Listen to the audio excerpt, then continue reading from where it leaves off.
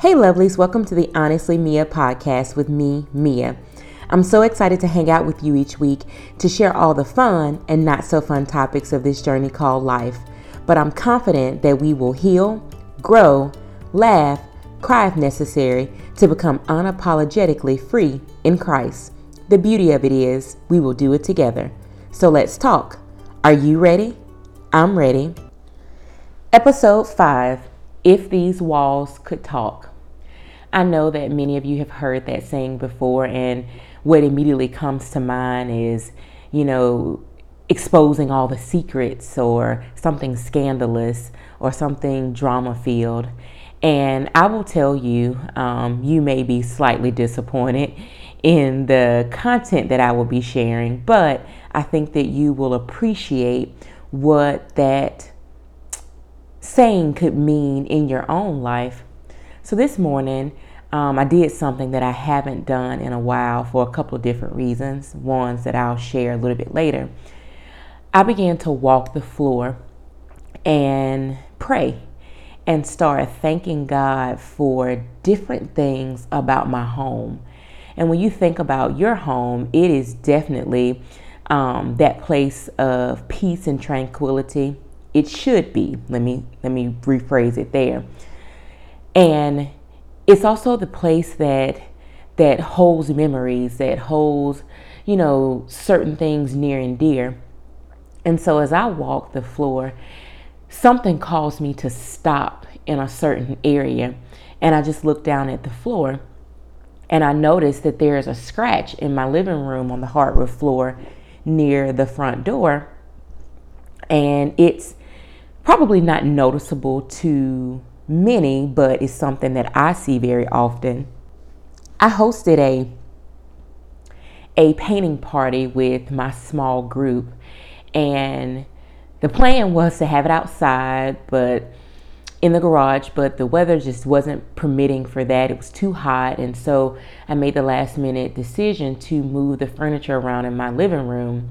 And as I began to slide my sofa to the other side of the room, the leg was a little off balance, and so it made this really deep scratch into the floor. And it is what it is. We proceeded on and had the most amazing time. So not about the scratch, more about the memory, right? And I think all of us could sit down and go through different areas of our home where there are things that will trigger something, and it depends on what took place, what kind of emotion that it triggers. As I walked into my den, I turned a third bedroom of mine into a little small area. There's a sofa there, there's a TV, there is a treadmill. We're not using that. We'll talk about that at another time. But so often I would sit in there, and I chose that room because it was small enough to keep me from feeling alone. And I don't know if any of you guys are like me, but I do a lot of things to make sure that I don't give way to certain feelings. So while sitting in my living room is more open, there's more space, the couch is bigger, there's a recliner there, all those things, I choose that other room because as I sit there, I feel warm, I feel cozy, I'm very comfortable there. I stand in my kitchen and I think about how grateful I was when I moved into this current place that I'm in because I could host things. There are people who have assembled here, week after week, had family here, and how nice it was to be able to accommodate everyone in this area to laugh and to joke and to tell stories of remember when. I can go to any place in this house and think about all those amazing things that took place. On the flip side, I can think about the many times that I have walked into my office, which is the perfect setup right off of my kitchen in between it and the living room, where I have sat down and I have cried. Real tears, lots of tears about things that have frustrated me, things that I didn't understand, things that I wanted God to really bring some awareness to. In that same room, I've also been given his peace and his joy and the love that I know he has for me. There have been times that I've stood in my living room and I have had a knockout, drag out argument with someone that I love, but it's also the same place where the ladies in my small group assemble each and every week. So I share that with all of you guys just to help you understand, what's really behind if these walls could talk. And I'm grateful that the walls are firm. It's just like our relationship with Christ is firm. Everything about this house holds something near and dear. And it just because it wasn't a pleasant time doesn't mean that it's not near and dear. I think it's all about the mindset in which you choose to have about it. Yes, there have been some times where I felt alone, I felt abandoned, I haven't felt loved. But in that same space is when I've received a joy like no other.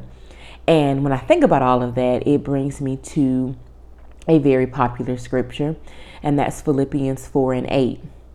Finally, brothers and sisters, whatever is true, whatever is noble, whatever is right, whatever is pure, whatever is lovely, whatever is admirable, if anything is excellent or praiseworthy, think about such things. So I have a choice of every time I walk into my home or every morning that I choose to walk the floors and pray or whatever I choose to do when I'm here.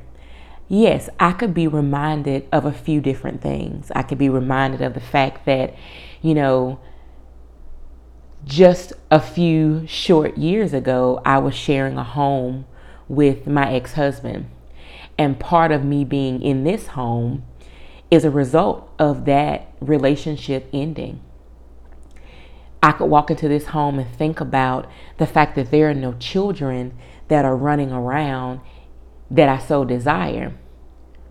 But I choose to think about I can host anybody's children, any friend, any family member, and still feel the feeling that I'm expected to feel.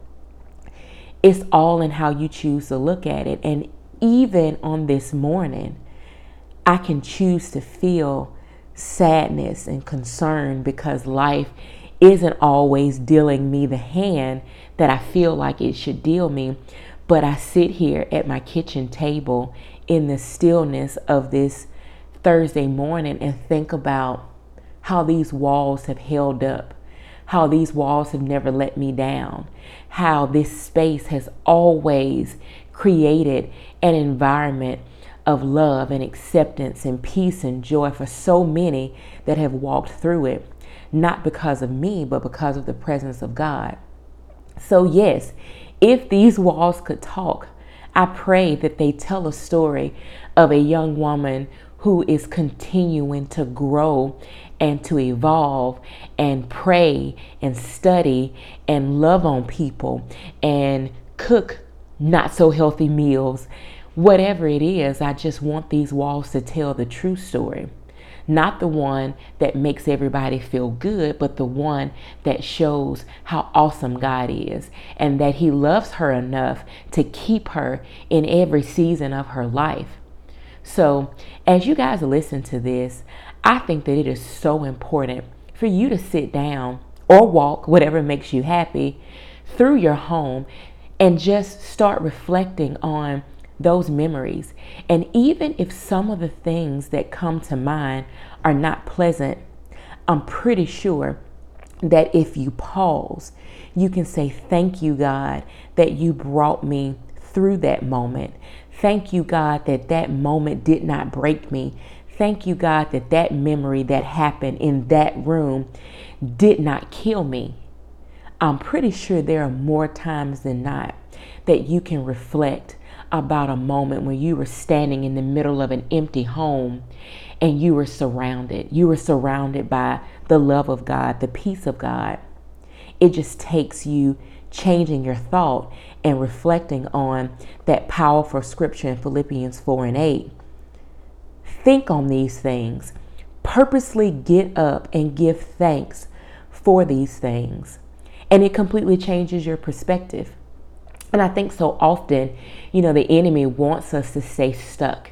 The enemy wants us to find that sadness in those moments that happen in our lives, and definitely those moments that happen in our homes, because that is the place that we frequent so often.